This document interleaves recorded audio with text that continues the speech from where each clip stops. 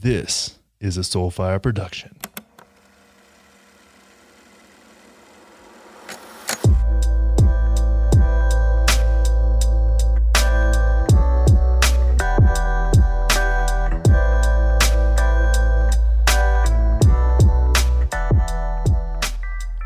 Babe! Hey. We just had our first virtual double date of quarantine. First, we're going to do it again? I think we're going to have to because we're going to be here for, as you just said, 3 to 18 months. So. Yeah. Yeah. And we survived a Monday. We didn't kill each other. We had space. It was beautiful. Yep. How are you feeling? I'm okay. Yeah. Yeah, I'm probably like I'm like a 4 out of 10 probably. Yeah, it's okay, baby. But I think the world's like a 6 out of 10, so I'm barely under the average. The world is not a 6 out of 10 right now. It depends. Depends on what day it is and where you are. I was averaging what's going on. But Joe and Lo were fun. This is definitely the highlight of my day. It really is. I love them so much. They are new friends of ours here in Denver.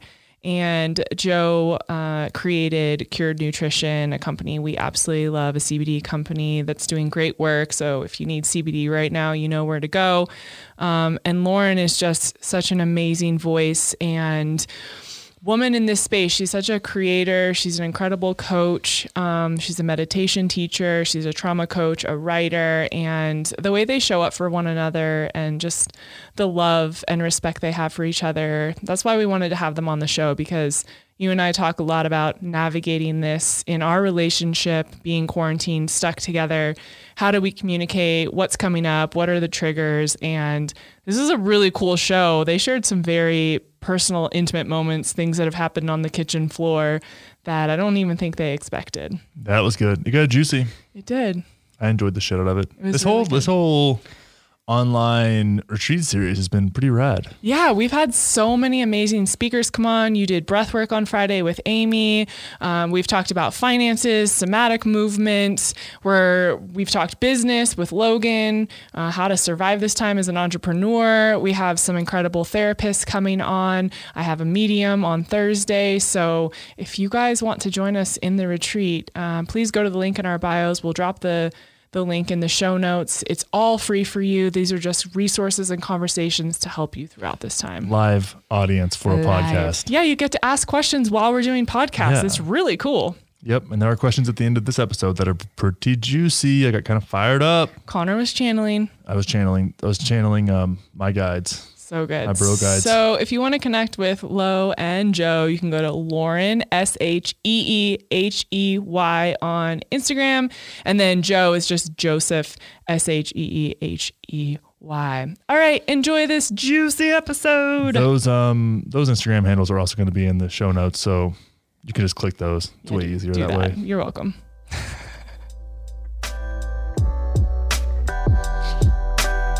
Thank you guys so much for joining us. We're so grateful. I feel like I'm having a little double date, which I think we desperately need. Yeah, we do. Yeah, very much so. Thank you for putting this together. Yeah. How's it going over there? It's day by day. Yeah, it really is. And as you two alluded to just before us hopping on, understanding what you need at this time is like really important. Mm-hmm. Yeah, individually and as a relationship. But really, I think living with each other, making sure that we have space to take care of ourselves and process everything that we're feeling. Because I think we're all in this place of, oh shit, we're feeling all of the feelings all at once. And there are moments when that's really beautiful together. And there are moments when we really need the solitude to move through something. So making space for that. I know you guys know Julia Parzik. She was on the show the other day and we were laughing so hard because she was saying that she keeps going back and forth with her boyfriend, Carl. And she keeps saying like, hold me, be with me, hang out with me. And then she's like, get the fuck away from me. I can't be around you. And then he'll walk away and she'll be like, but be with me. And so she feels crazy. And I was thinking about that. And I feel like I'm going through that too. And it's the waves of emotion of like, I really love you and I want to spend time with you because we have so much fun doing different things together, but also please get out of my house. It's like that balance. Yeah, but I also leave a lot. You do, which I appreciate. For like extended periods of time. Yeah, and you take one or both dogs, and I'm like, thank you. I could face mask and dance in my underwear in peace. And that's the thing too, is I get the most frustrated when I'm trying to find a way to make this like a positive, and I'm trying to do whatever it is that I do to leverage this in the best way that I can. And then like this morning I woke up and I'm like, fuck all of this. Like I'm so over this shit. I don't know, because then if I go out into the wilderness, I feel like I'm being lazy and like not doing my work. But then if I do work, then I feel like I'm trapped in my basement and I don't know what to do with myself. And I think the thing that really gets to me is like I just feel trapped and I don't want to be around anybody or don't want to have to oblige anybody or anything. It's the craziest feeling, and I haven't had to like play with that in such a long time. It's such an interesting thing to watch myself go through. Yeah. How have those waves been for you guys? Oh yeah. I mean, I had a really irritable day. I think it was on Saturday where everything and anything felt like nails on a chalkboard. And I realized the same thing, that feeling of being trapped was coming up. And for me, that's a huge old trigger.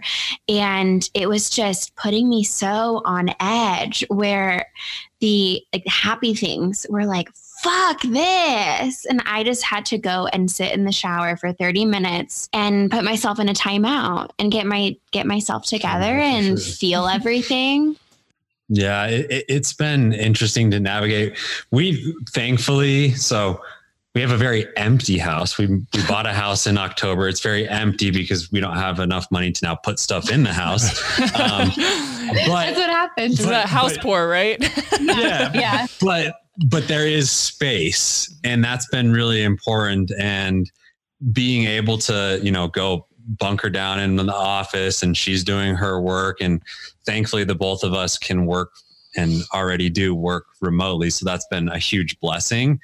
But being able to maintain and own our own spaces has been very necessary in this, because as much as you can miss each other when we don't get these times, now it's just the polar opposite, and you have to be very careful of like where that's going to lead to. Yeah. I know that you guys were talking about triggers, and Lo, that's something you and I have talked quite a bit about is really the self-awareness piece. And this is such a perfect opportunity to really look at ourselves and to look at our triggers, look what's causing them, look where they're coming from. And I've just noticed the impact on communication that has made. And for me, he's a perfect mirror every day for all of my stuff and things that have nothing to do with him, but he will trigger me in a way, it'll bring something up. And I've noticed, and I'd like to give myself credit for this, even the other day, in a moment when I would normally kind of explode and get really angry, I took a breath and I just walked away and went and walked into our room, and I just calmed myself down, and I came back and I explained, hey, this has nothing to do with you. This is how I'm feeling right now though. And what I would love for you to do and the way you could show up for me is this. And that would be so helpful. And so I think this is almost forcing deeper communication and self-awareness so that we can do that work and show up for each other in a much better, more productive way. Yeah, without a doubt, I think that opportunity or the option to escape and to leave a situation, we no longer have it. Mm-hmm. And so we were just having a conversation about capacity. We're forced to increase our capacity to sit with what we're feeling and our triggers, and to actually start to cultivate the tools to speak to them and to verbalize them and to ask for what we need. And for so many of us, that doesn't come naturally. It takes practice. It's like a muscle that we have to work over and over again. Yeah, it's been, I think you feel we're learning in that same conversation. We're learning that every single day we're feeling every possible feeling because we're all confused. And we also have to feel the joy that we do get to feel when we're together. The joy that you feel when you get to the other side of an uncomfortable conversation. This whole situation is uncomfortable, but what are we going to do about it? How have you been kind of stepping into your self-awareness in all of this and like stuff that's bothering you and like, oh shit. Are you talking to me? Yeah.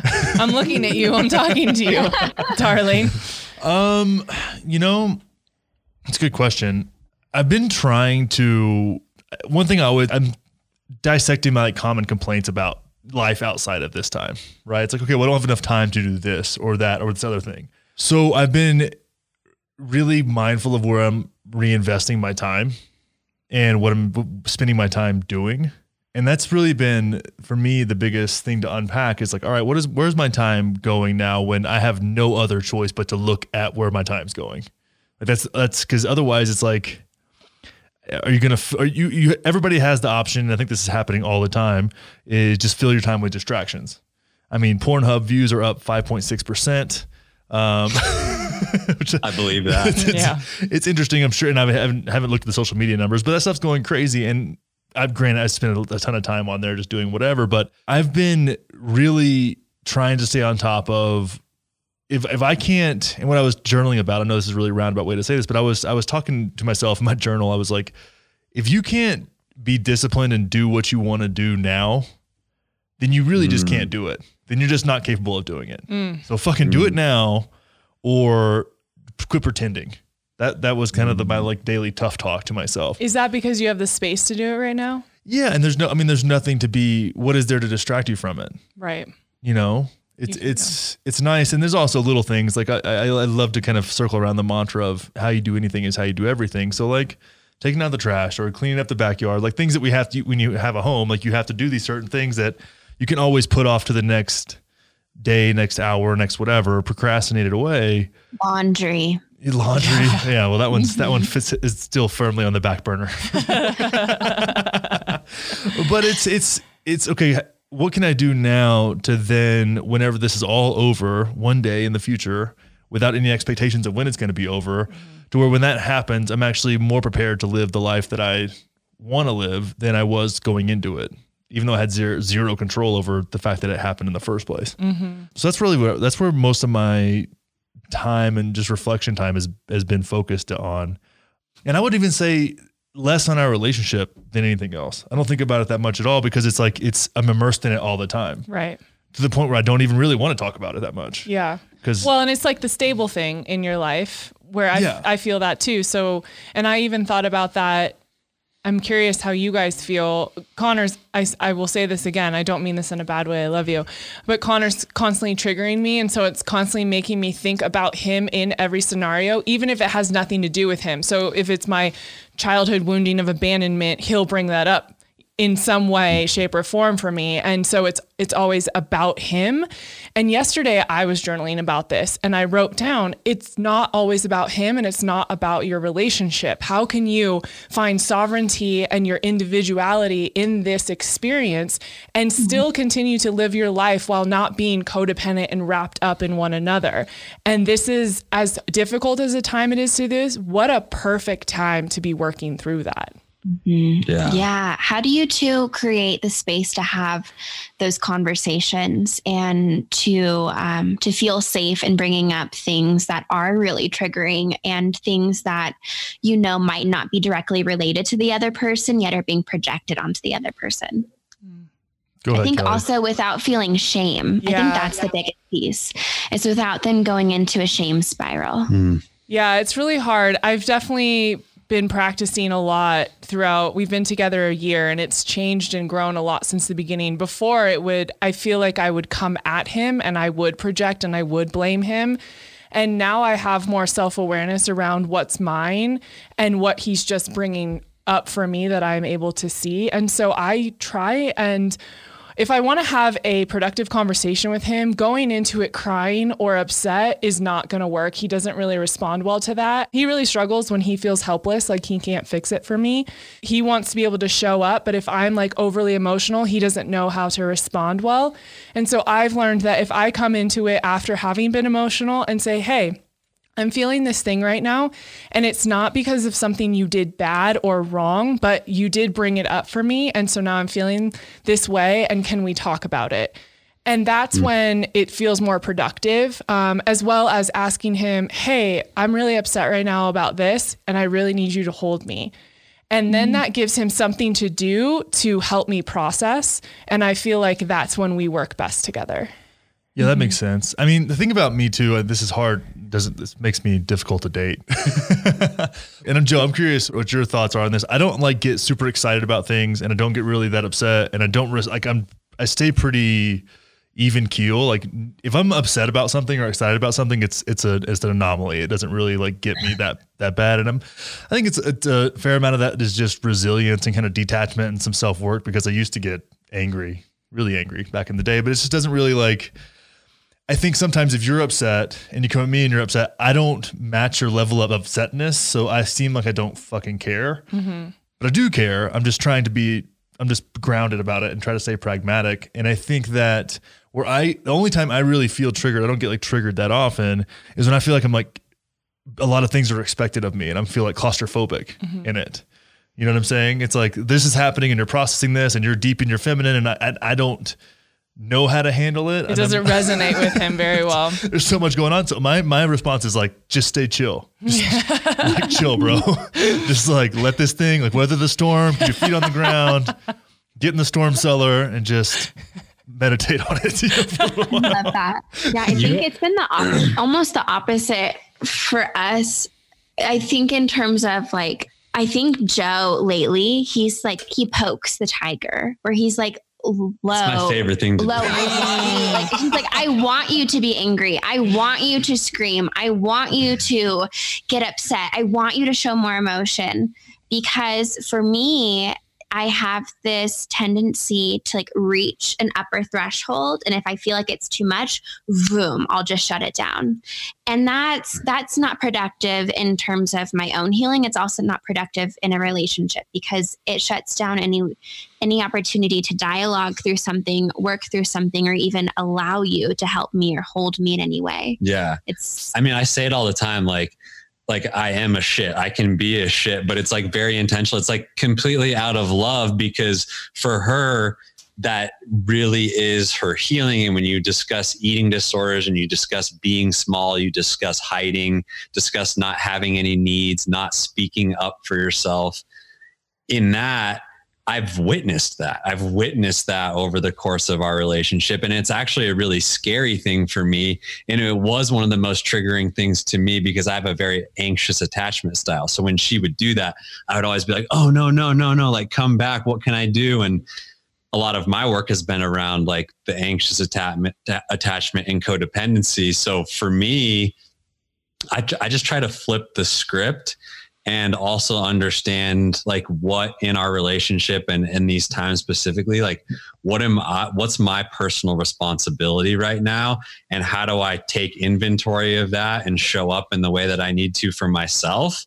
to then be grounded and in a loving way push you through things like that. Because we do it to each other. Yeah. That's a relationship. I know I've seen some posts about arguments on the kitchen floor and heated discussions. And that seems to be where the healing happens in your house. I'm curious what's going on in the kitchen. So much happens in the kitchen.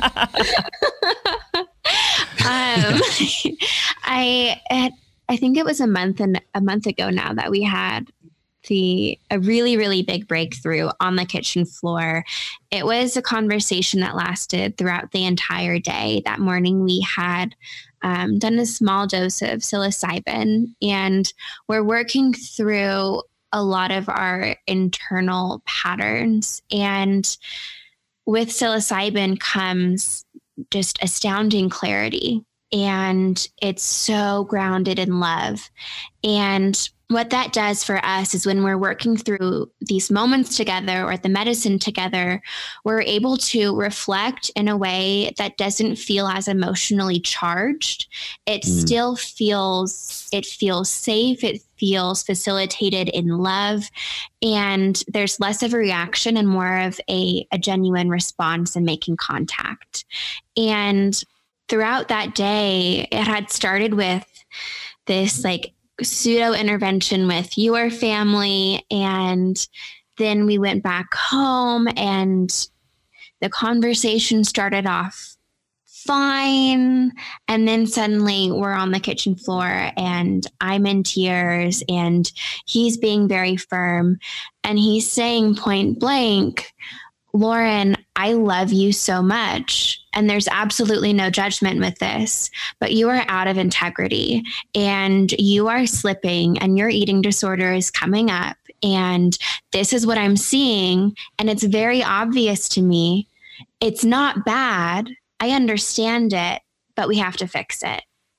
And that turned into us sitting down and him asking really difficult questions like, what are you still holding shame about? Or how do you feel about your sexuality?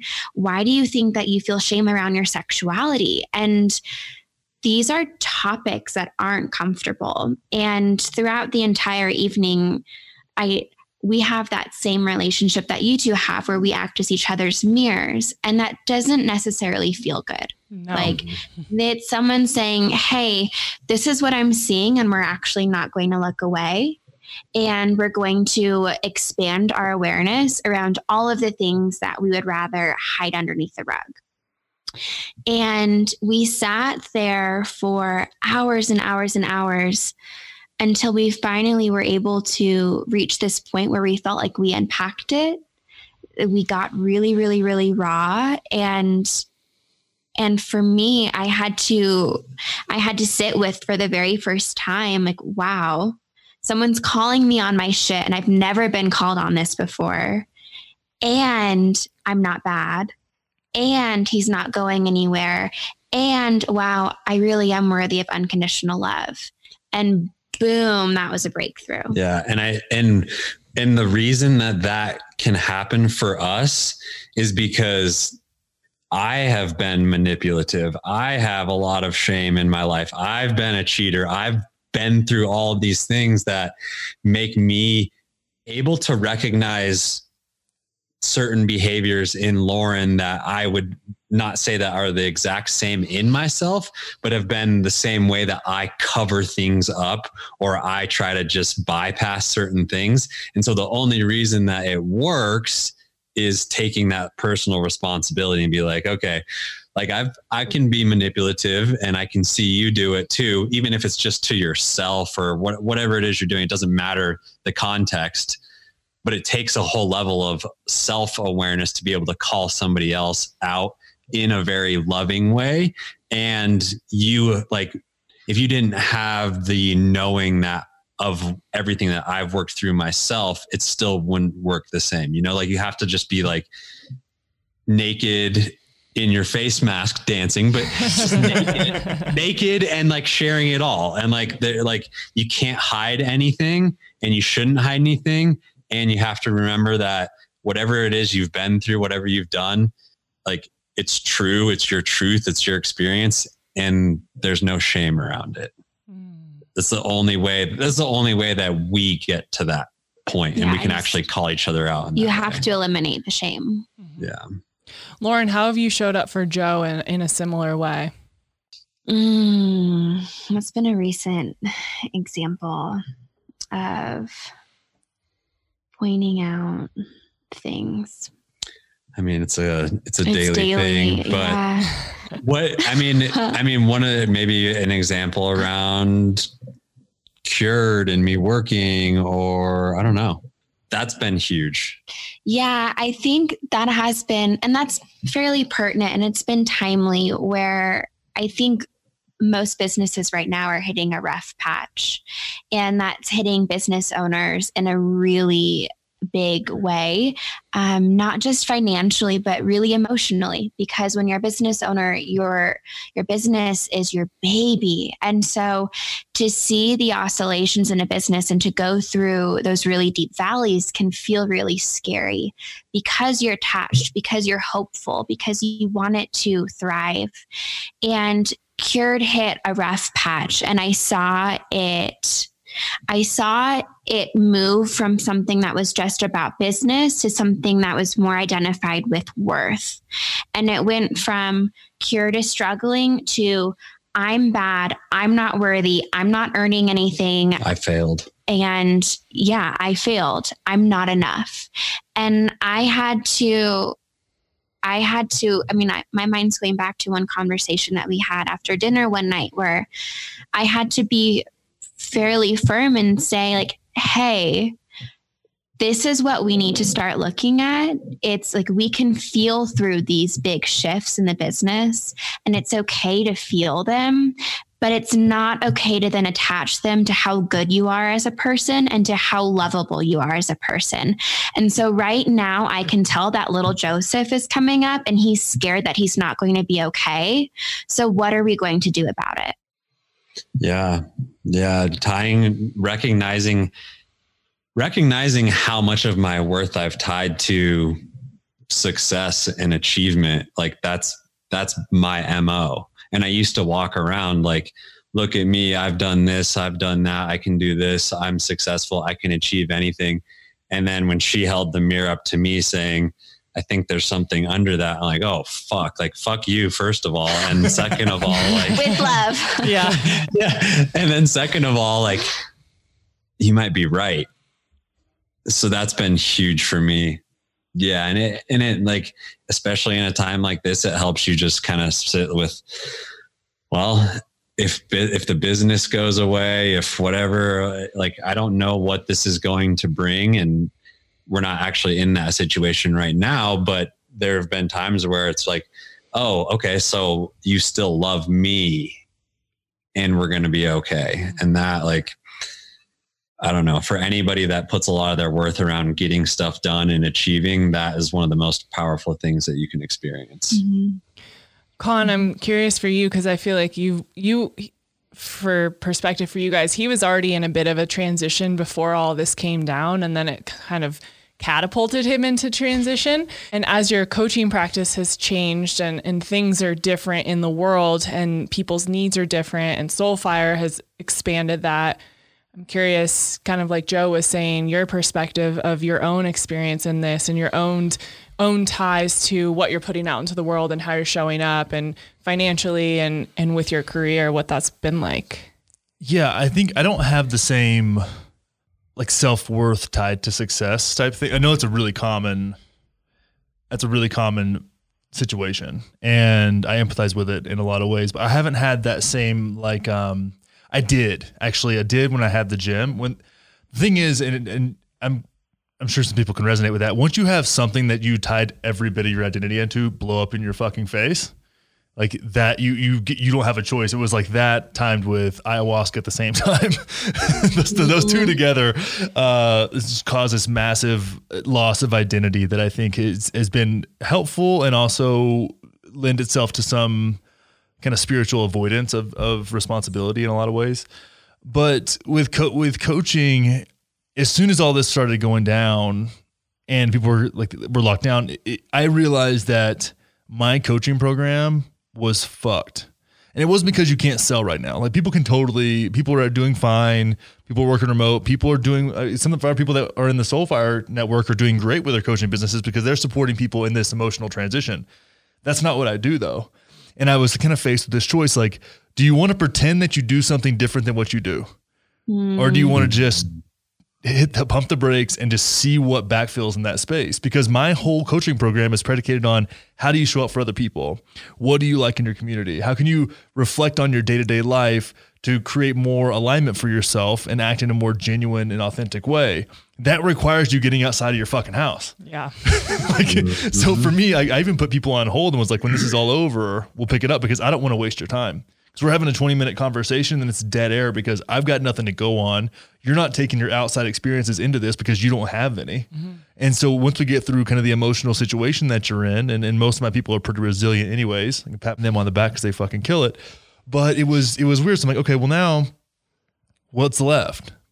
And it was really cool because I got to say, all right, well, there's space for me to start the Connor Wander Show, which is totally just a free expression of myself that I've been kind of sitting on for a while, and Soulfire. And then things that I've wanted to do but haven't had time to do, like learn how to fly fish. It's things like that. So it didn't all become business. It was, okay, can I look at this and really understand I've been doing the same thing for several years now because that was the thing that I was doing. That's the way I had to survive. That's no longer an option while staying genuine to myself. So what needs to be shaken up and where are things going to fall? That's kind of the way that I looked at it. And it's been, now granted, it's been like a bit of a shit show on the back end, right? Like trying to have a tug of war with myself on what the next thing is and things I've been sitting on that haven't been finished yet for whatever reasons. And that's kind of where the whole, if you can't do it now, you don't need to be fucking doing it thing came from. But, for me, it's like finishing the online program. Like that's just sitting there ready to be done. Just do it. Like I'm in the house all the time anyways. Like I could find a million excuses still if I wanted to, but it's just like, get that done. No big deal. Like it's pretty much done anyway. So it's just like following through with some things, but then also where do I want to reinvest my time? Mm-hmm.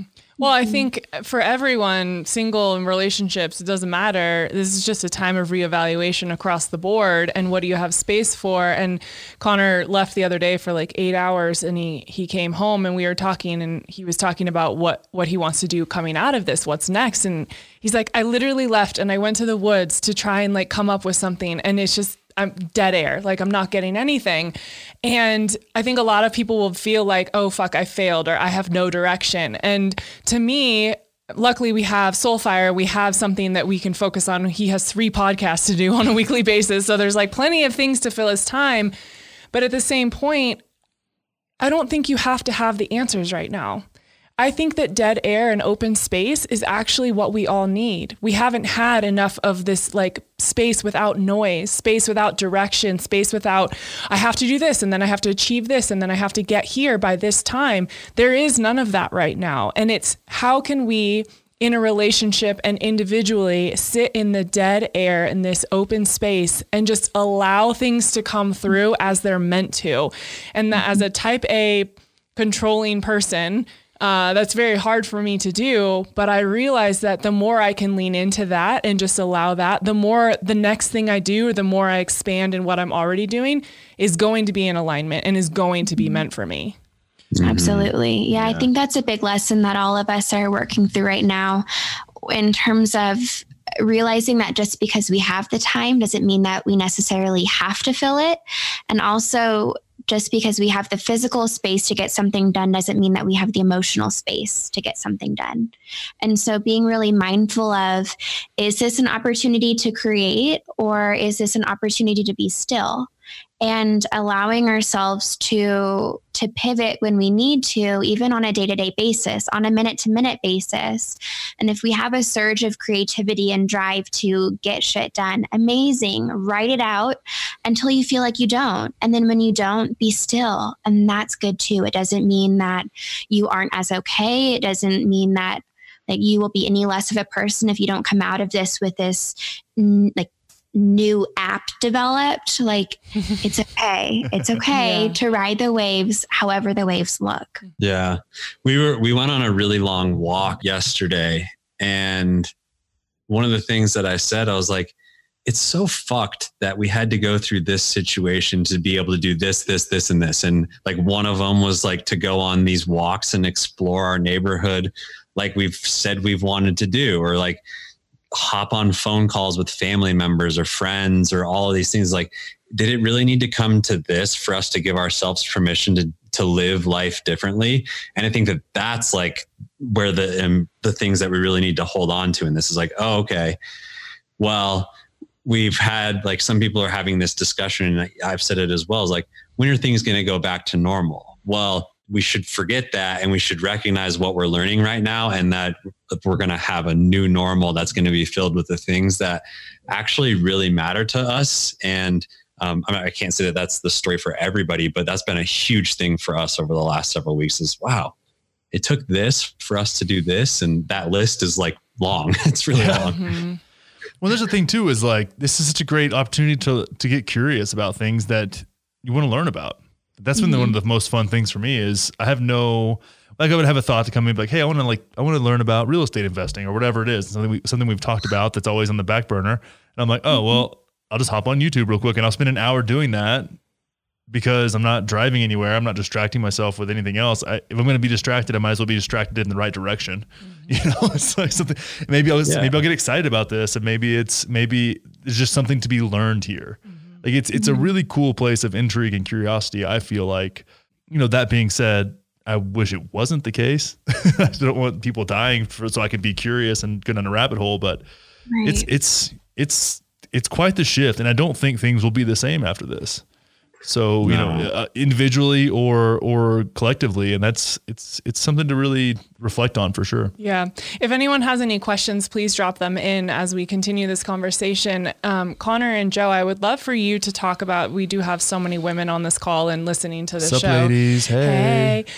I would love for you guys to address what it's like for you in communication. And of course, everyone is different, but what works for you when you're asking for what you need, and then also when Lauren and I come to you, and how you feel it's most beneficial, especially in this circumstance, for us to ask for what we need and to really honor each other in those conversations. It's a beautiful question. Joe, you go first. I'm intimidated. Yeah, I mean, it's been a question that Lauren's asked me throughout our entire relationship. Like, what do you need right now? And my default was always nothing. I'm fine. Like, and that answer is just so wrong. It's so wrong. And it's taken me so long to actually recognize that. And it's just like the exploration of what truly makes me feel loved, and understanding that I can continually ask for it. And even if it's like things that are difficult for her, just by repeatedly going back to the fact that this is bringing us closer together. This is showing me that I can actually have my own needs. And when I do have my needs met, then I can actually show up better for her and ask her in response, or sometimes even not even ask her in response, and know that that's okay. Like, it doesn't always have to be. And my big thing is this codependency thing is like, oh, well, I'm just going to abandon myself and give you whatever you need. But just saying, hey, this is what I need right now. And then stopping and not doing anything back in return. Right. Not like, oh, and what do you need? And what can I do? And like, let me make sure that I'm earning what I need by giving you what you need. I'm a people pleaser. Right. Big time. And then taking a step back. What's been helpful for you in feeling more receptive when I'm having to express what I need? What allows it to maybe land with less of a charge and more, I don't know. Yeah, we had a wager yesterday on whoever won sequence there was a wager, and if she won, I had to write her a love letter once per week, and if I won, she had to give me a massage once per week. And instantly, when she said she wanted me to write her a love letter once a week, I felt so much shame. I felt bad because I was like, oh, have I not been doing that? Have I not been showing you enough love? It was like the instant, like, I'm not enough, I'm bad type thing, but just like sitting with it for a little bit and being like, well, she didn't say that. She just told me what she needs or what she would like. And it's not about you, dude. And that that's like, I have to do that a lot. And then like, but it can be about you in certain ways. And when you want it to be about you, make it about you and ask for what you really want. And I'm turning 30 this year, and I'm learning how to do that for the first time this year. So, hey, better late than never, baby. Yeah. And I think I want to get to you too, Connor, but I think I want to touch on this again, because I think it's important, even in the, like what we asked for with our wager, which I'm so excited that now I get love letters once a week. Winning. If we played Scrabble, Well, though, you and then just we played said sequence. I still won. Yeah. So I think understanding that within the feminine and masculine, our needs are met differently. And that's something that's really, really beautiful, and something that doesn't need to change in a relationship. I don't have to make Joe into this person who needs words or who needs the mind, right? And he doesn't have to make me or turn me into someone who absolutely like expresses through the body. That's something that I'm working on every single day, just like sitting with words, and verbal affirmation is something that you're working with every day. Like it's this process of being able to respect what each other needs, respect that it naturally is going to show up differently, that actually creates another layer of beauty and uniqueness to your relationship. And it doesn't mean you're doing anything bad. It doesn't mean you're doing anything wrong by not being in that same place or by not having the same quote unquote love language. Yeah. How about you, Connor? Have you been able to ask for your needs before? I forgot what the original question was after all of that. How is it best when I come to you? What do you feel is most productive, and how is it best for you? I don't know. I forgot my own question. When you're coming and asking for what you need in that conversation. No, I think you were talking about being receptive to your needs first. And I think they kind of, they overlap there, because I noticed in, let's say it was what was like broken in my relationships before this one, was just allowing myself to become codependent. And what I would consider what resonated with me so much is like allowing myself to just be disrespected or to disrespect myself, which are kind of the same thing, right? So creating a space for disrespect in my own life from myself or directed towards myself. And I think one of the things, because you do process a lot of stuff, is like whenever you want to talk about it, like if you did it every 2 hours, which is probably how often your like cycles of emotions are, it would almost be like the little boy crying wolf, right? It's like there's always something, versus like come to me when you're ready to like actually have a fucking conversation about what you've done, and you've done some processing on your own. And then I feel more respected in that. Does that make sense? Mm-hmm. That may be a little bit harsh, but it's like good. It's like coming to me when you're ready to like actually have a fucking real conversation about it, not just giving me a play-by-play, like a color commentator of your emotional state throughout the day. Mm-hmm. Does that make sense? Yeah, completely. And then when it's me, because I think I don't really ask for what I need, but I just do what I want. And I try, and for me, it's more or less. And that's where we miss each other. So just for context, not to cut you off, baby. So I ask him, what do you want? What do you need? And he doesn't have answers. And that makes me very uncomfortable. And I don't know what to do with that, because I pretty much always have an answer for everything. Cause I'm just like, I'm self-aware. I know what I want. I'm not afraid to verbalize it, where that's just not your cup of tea. And I also don't think that anyone has ever asked you the way I ask you. No, not really. So I think it makes you uncomfortable, as you were. Yeah, but to do that, what I've been thinking about as we do this discussion is what I have to do, because like I said, I just kind of do what I want, is look back at my actions and like, what do my actions say that I need? Right? Because they're probably better indicators of what my mind has confirmation biased me into believing that I need, or what I need, what I'm going to say because I want validation. Like really, what are my actions in the recent history say about what I probably need? And when that's the case, and that's what we've been doing, is like, hey, I'm going to go do this thing. For me, it's a lot of time I just need to like a space to be by myself, or go do something that feels like it's just for me. Because so much of the stuff we do, especially working together, is like for us. It's like us this, us that. Everything is us. And I'm like, I'm going to go do a thing. And I've even taken up more hobbies now that you have nothing to do with, that I wasn't that interested in a year ago, because I'm like, this is just my thing, and Kelly wants nothing to do with this. Yeah. And so for me, it's super fun that way, because it's like, okay, this is mine, and I invest a substantial amount of time into it. And the more stressed I am, the more time I put into it, because it helps me clear my head, and I don't feel constricted in that. And it gets my wheels turning in a different way. But a lot of that is I have to kind of reverse engineer it to even you make the words, because it's more like I have an impulse to do a thing. And then I have to kind of describe the impulse to myself and then communicate it to you 3 weeks later. I think there's something really powerful in that, though, because have either of you read Extreme Ownership by Jocko Willink? No. No. I need to get the physical book, because his voice is like, where's he the Navy SEAL? Yeah, he used to be, but he's a leadership coach, and I've definitely learned a lot about leadership over the last couple of years in owning a business. And in one of the parts, he's talking about executing a plan, or showing a team where you want where the end goal is.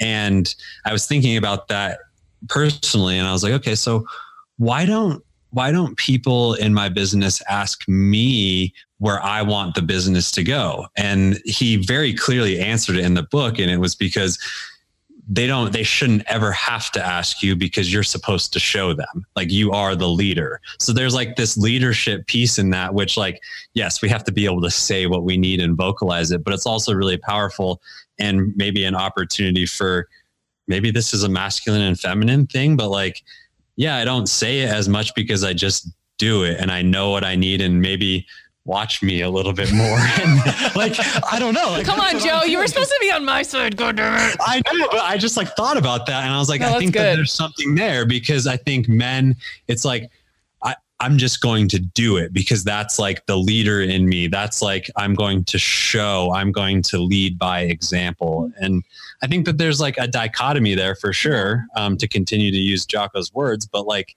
I think that that's powerful. Well, I think there's something in that, and it's like, you want me to tell you, but I'm like showing you. But that's not how I receive it. It's like love languages, right? We're like playing Love Pictionary. And I think also it's really important in relationships not to go in assuming that your partner is going to automatically know what you need. Yes. And so we do need to have the fundamental conversation of, this is how I'm loved. This is what I need. This is, and to your point, Connor, like checking in, when do I feel resentful? Like when do I feel annoyed? Because that's probably pointing to an unmet need that maybe I haven't verbalized yet. And so checking in with what are these actions? How are they impacting my feeling? And what can I express that's going to help my partner understand and meet me better? Because it is important to show up for what you need and to have that sense of agency and follow through and not be codependent on your partner giving you what you need. But I think on the same, like the flip side of that same token is, in order for us to know how to love you better, we have to understand what you need, which means that we have to have the conversation. And I think it's also, I'm curious if with the masculine, where asking for help comes in. Right. And if that just feels off guard, if that feels like it's a hit to your masculinity, and if that's what's driving the need to just, I'm just going to do, and I'm just going to get shit done. If there is some ego in that, that's really fueled by, well, I don't want to have to talk about what I need. I don't want to have to ask for help because I can do it. Mm-hmm. Well, have you ever, what's that book? It's about how just men just want to be wild and free. What is it? Is it David Deida? The Way of the Superior Man? I can't. No, it's not that. I can't remember what the book is, and we have it somewhere. But but like the idea of like freedom. I think everybody like wants to feel freedom, but part of the premise of that book was like, somehow over the course of evolution, it's been more of a masculine thing. And it's not like the control aspect more so. It was more so like the freedom to choose and the freedom to do, I think. I don't know. Personally, that's. Yeah. And I don't think it's like, I'm going to get shit done. Like I need to prove something to somebody. It's more like, I think one thing cause I grew up in the oil and gas industry, which you wouldn't think is like a super rewarding career, especially as a kid. But one thing that was really awesome that none of us on this call that are having this conversation get to experience now is we get to start a job and finish a job. You started and you finished. Sometimes it took you a day, sometimes it took you an hour, sometimes it took you a week. But you got the chance to have a truck full of tools and a job to do, and you finished it, and then you went to the next job. And it's like there was this dopamine hit of, oh, wow, like I accomplished something. And then when you had a problem and things were like something was going poorly, you get to then problem solve at a high level quickly with manual labor, which was a really cool experience. And now it never ends. I get a podcast done, I get another podcast. I get a client, I get another client I need to get. It's like it never ends. And sometimes like that's why I think archery and things like even getting out and going like fly fishing, these new things, like learning new skills is like, okay, I learned how to tie a fly today. Or I got my bow sighted in a little better. Or I went and just like put in an hour of doing something that I enjoy for no other reason than because I enjoy it. So that wasn't, I think it can be a toxic expression if it comes into like, I need to prove something and express my masculinity. But sometimes I think in the world we live in is so digital and there's never an end goal. There's always somebody else you can aspire to be like or some other goal that you can try to obtain. And we don't ever get the fucking satisfaction of like putting a nail and a hammer together and putting it through a piece of wood and like framing a house. Dude. Like we don't get that anymore. And it's something I feel like, I mean, it's part of the nerfing down of humanity in a lot of ways that I'm incredibly grateful that I got to be able to do that from the age of 6 to 19. You know, like that was cool. I got to open gates and learn codes. I remember I used to get so excited opening gates for my granddad on the oil leases because I would remember the combinations without him having to tell me. Like that was like my big victory as a 6-year-old. And then I learned how to shift gears in a truck. Like there were certain things that we're insulated from now that I think add so much value to life. And I think that's a part of masculine expression that now gets taken out in CrossFit or whatever. Right. But there's something that was much more utilitarian about it when it was like, okay, let's like get in there and like get some fucking things actually done that now provide for my family or create something for someone else. Yes. And if I ask for what I want, if I get very clear and quiet with myself and know, okay, this is what I want, and I express it and I ask for it and I get what I need in my relationship, then what does that mean? I think that makes a lot of people uncomfortable. It makes me uncomfortable. If I ask for what I need and my needs are met, that means I'm in a healthy relationship and things are good and I don't know how to function in that space. That means I'm finally advocating for myself and asking for my needs on a very deep level in a way I never have. And that's uncomfortable. And I think that's where you get tripped up too, is I don't know that you've ever done that. I don't know that you've ever really asked for what you want, the life that you really wanted, created that with someone, allowed them to show up for you in that way, and had that healthy expression and communication. Mm-hmm. Maybe not.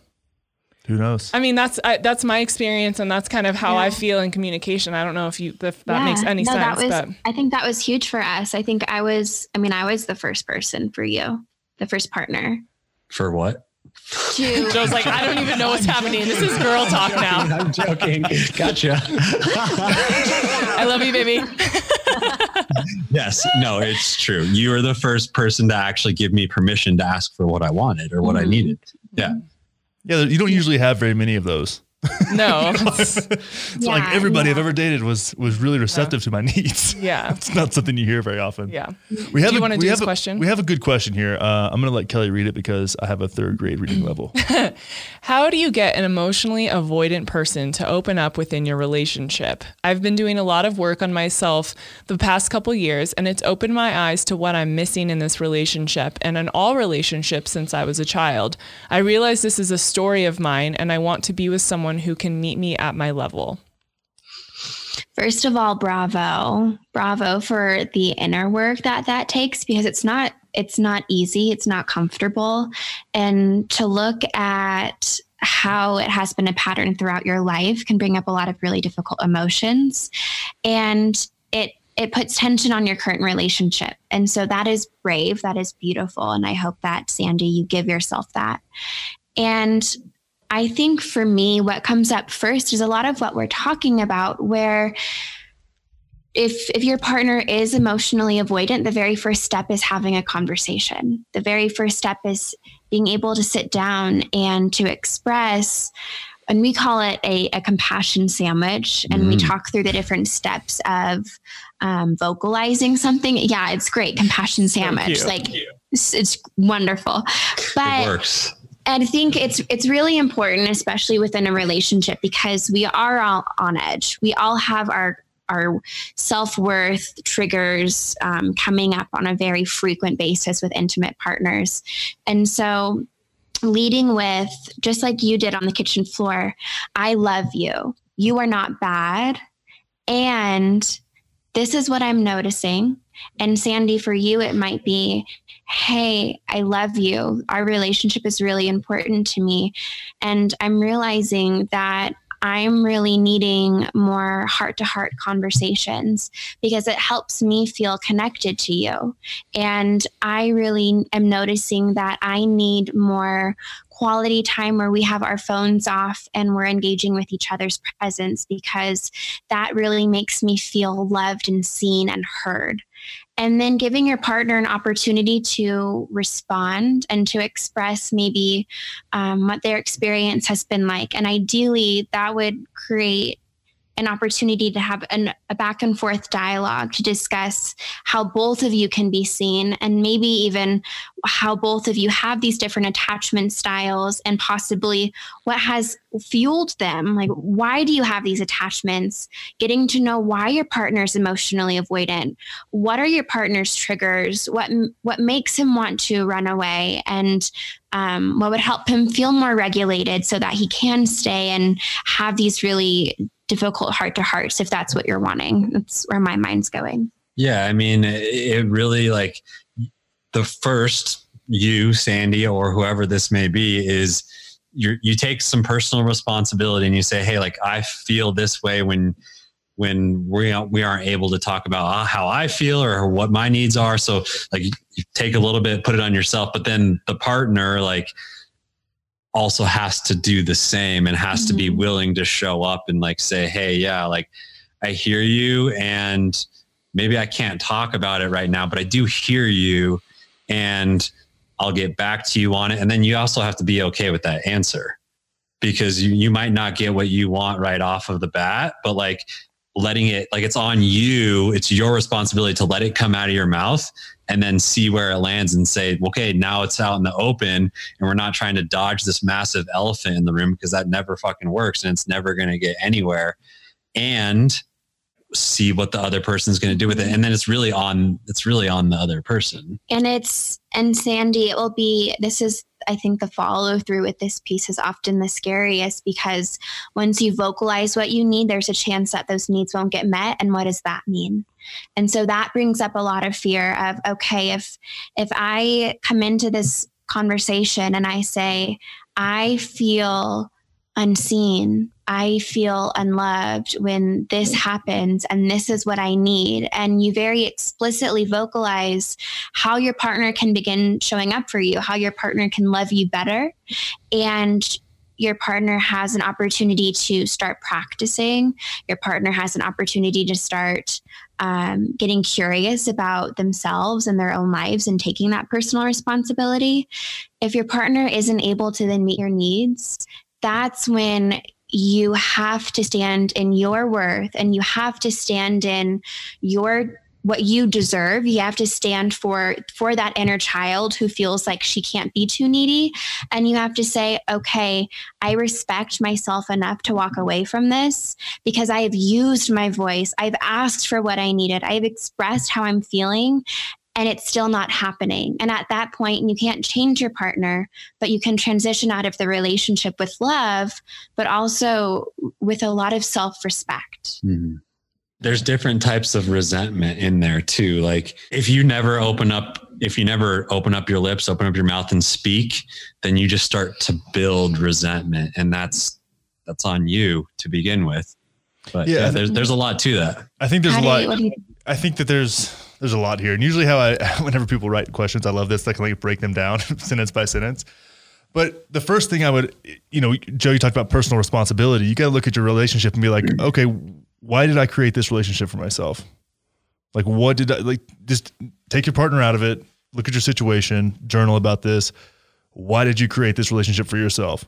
They didn't create it. Nobody else's fault. Like, what were you trying to learn? What were you trying to get out of this?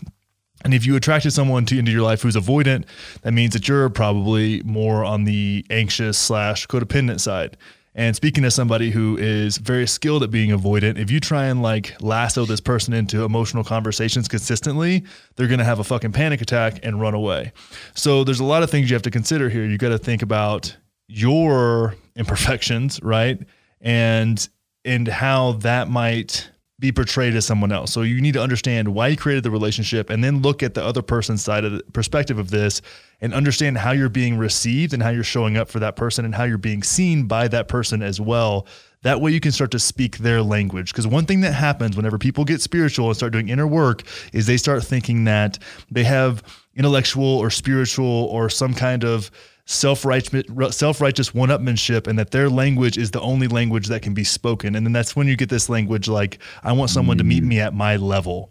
Well, maybe that person just doesn't have the language because they didn't read a lot of Eckhart Tolle, but they want to express themselves in some way. And maybe they're showing you in ways that you don't understand because you are so pigeonholed into your one way of thinking about spirituality and communication and connection that you've not opened up to someone else's way of showing you what they need and how they express it. And maybe it's through little things and gestures, the way they look at you or the way they touch you or the way they even show up for you in some other way. But are you considering all things, or have you listened to too many podcasts with couples like us and think that this is the way that it's supposed to be because we read a fuck ton of books or something like that, right? So it's really, there's really a lot of things to be considered here outside of, I need my needs to be met. Like you've got to get empathetic, and empathetic doesn't mean anything aside from really looking at yourself through someone's eyes and then choosing how you want to show up. And if you had the same set of experiences that created the reality that that person is living, how would you need someone to show up for you? And if either one of you are unwilling to do that, then the relationship needs to end. And I would say if you're in this situation, the relationship as it is currently probably needs to end anyways, but that doesn't mean that y'all's relationship together has to end, right? But the relationship needs to go through some kind of transition. And if that's a transitioning apart, that's great. If it's transitioning together, that's great. But there's clearly you are missing each other on a high level here. So good, babe. Thanks for coming to my TED Talk. Oh my God. We have another question before we wrap this up. We don't want to keep everyone forever, although I love this conversation. Emma says, I'm new to the differences of knowing what separates the masculine, feminine energy in terms of love languages. Are men more physical and loud in energy, and women are more words of affirmation and intimacy? Genuinely curious, and I'm itching to dive into that more. Kelly, you start this one. Thanks, Lauren. So I don't know love languages that deeply, but I don't believe that it's about masculine and feminine or men or women. I think it's just what all of our needs are. And I know for me, I am physical touch. Physical is huge for me. It's my number one, physical touch, and then words of affirmation. And I think it's really just, it speaks to your personality and your needs and your experiences in a variety of ways. And we all have a little bit of each of these. It's like this hierarchy that you can put them in. And I think it can change given different circumstances and experiences. I don't think that I've always been physical touch and words of affirmation, but at 32 years old and where I am now with my own self-awareness, I'm a lot more clear on what I need at this point in my life. So that's what I would say. Yeah, I don't think that they're kind of divided by masculine, feminine, but maybe, I mean, I think we tend to go like male, female with that, but maybe there is something to be said for words of affirmation and physical touch being more feminine in nature as far as what people need. I don't know. That's a tricky one. I think I'd have to look at some correlations. Yeah, that's a lot. Yeah. I think where my mind goes with it, I agree with you, Kelly, where it is so individual and it's also so contextual. It changes relationship to relationship. I think even who you have as a partner can determine what your love language is. With that said, if we think about the social constructs in place and also a lot of the familial constructs in place when we're growing up, emotions are more on limits for women, for female identifying, and then I think emotions are more off limits for boys and for men and for the masculine. And so maybe that does create this, this organic pull for women to appreciate words of affirmation more because we have more experience with speaking to what we're feeling, with wanting to have conversations around the vulnerable. Again, I don't think it's as clear cut as feminine, masculine, but I think that there might be some constructs in place that could contribute to it. Whereas with men, a lot of it is more like physically moving something and less of maybe vulnerably, emotionally moving something as a boy or as a teenager. Well, I think I want to piggyback on what you said there. When you were talking about men being less culturally kind of endorsed to speak out their emotions, it might make more sense than culturally for women to have a words of affirmation love language because that's more rare coming from men. If we're talking about heterosexual relationships here, like it's not something that men are very capable of. So when someone can do it, it's extremely appreciated because there's a rareness to it, which I think is shifting over the next 20, 30 years. You may see something different, but I do think it's interesting how you two went after it, and me and Joe were like, I need more data. Yeah.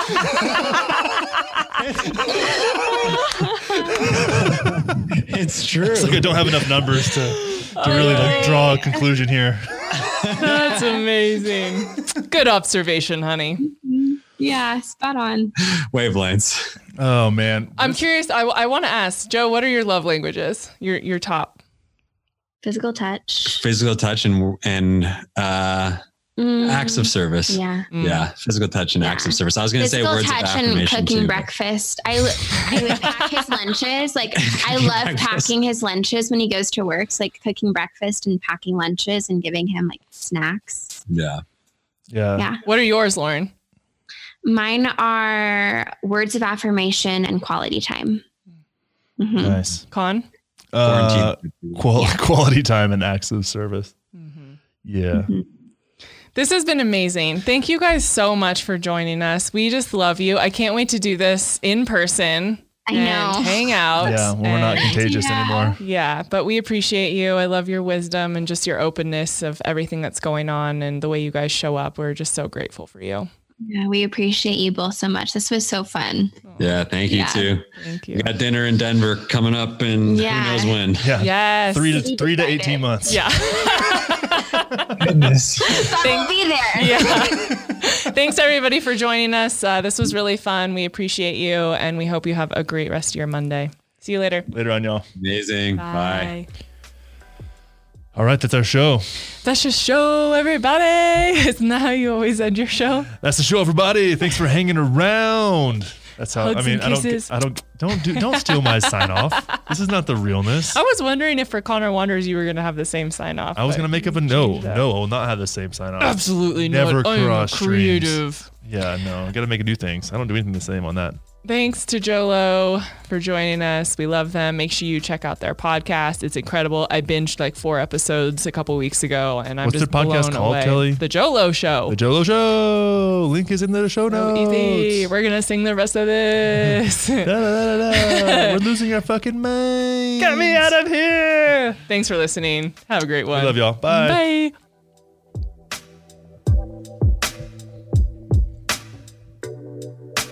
This show is brought to you by Soulfire Productions.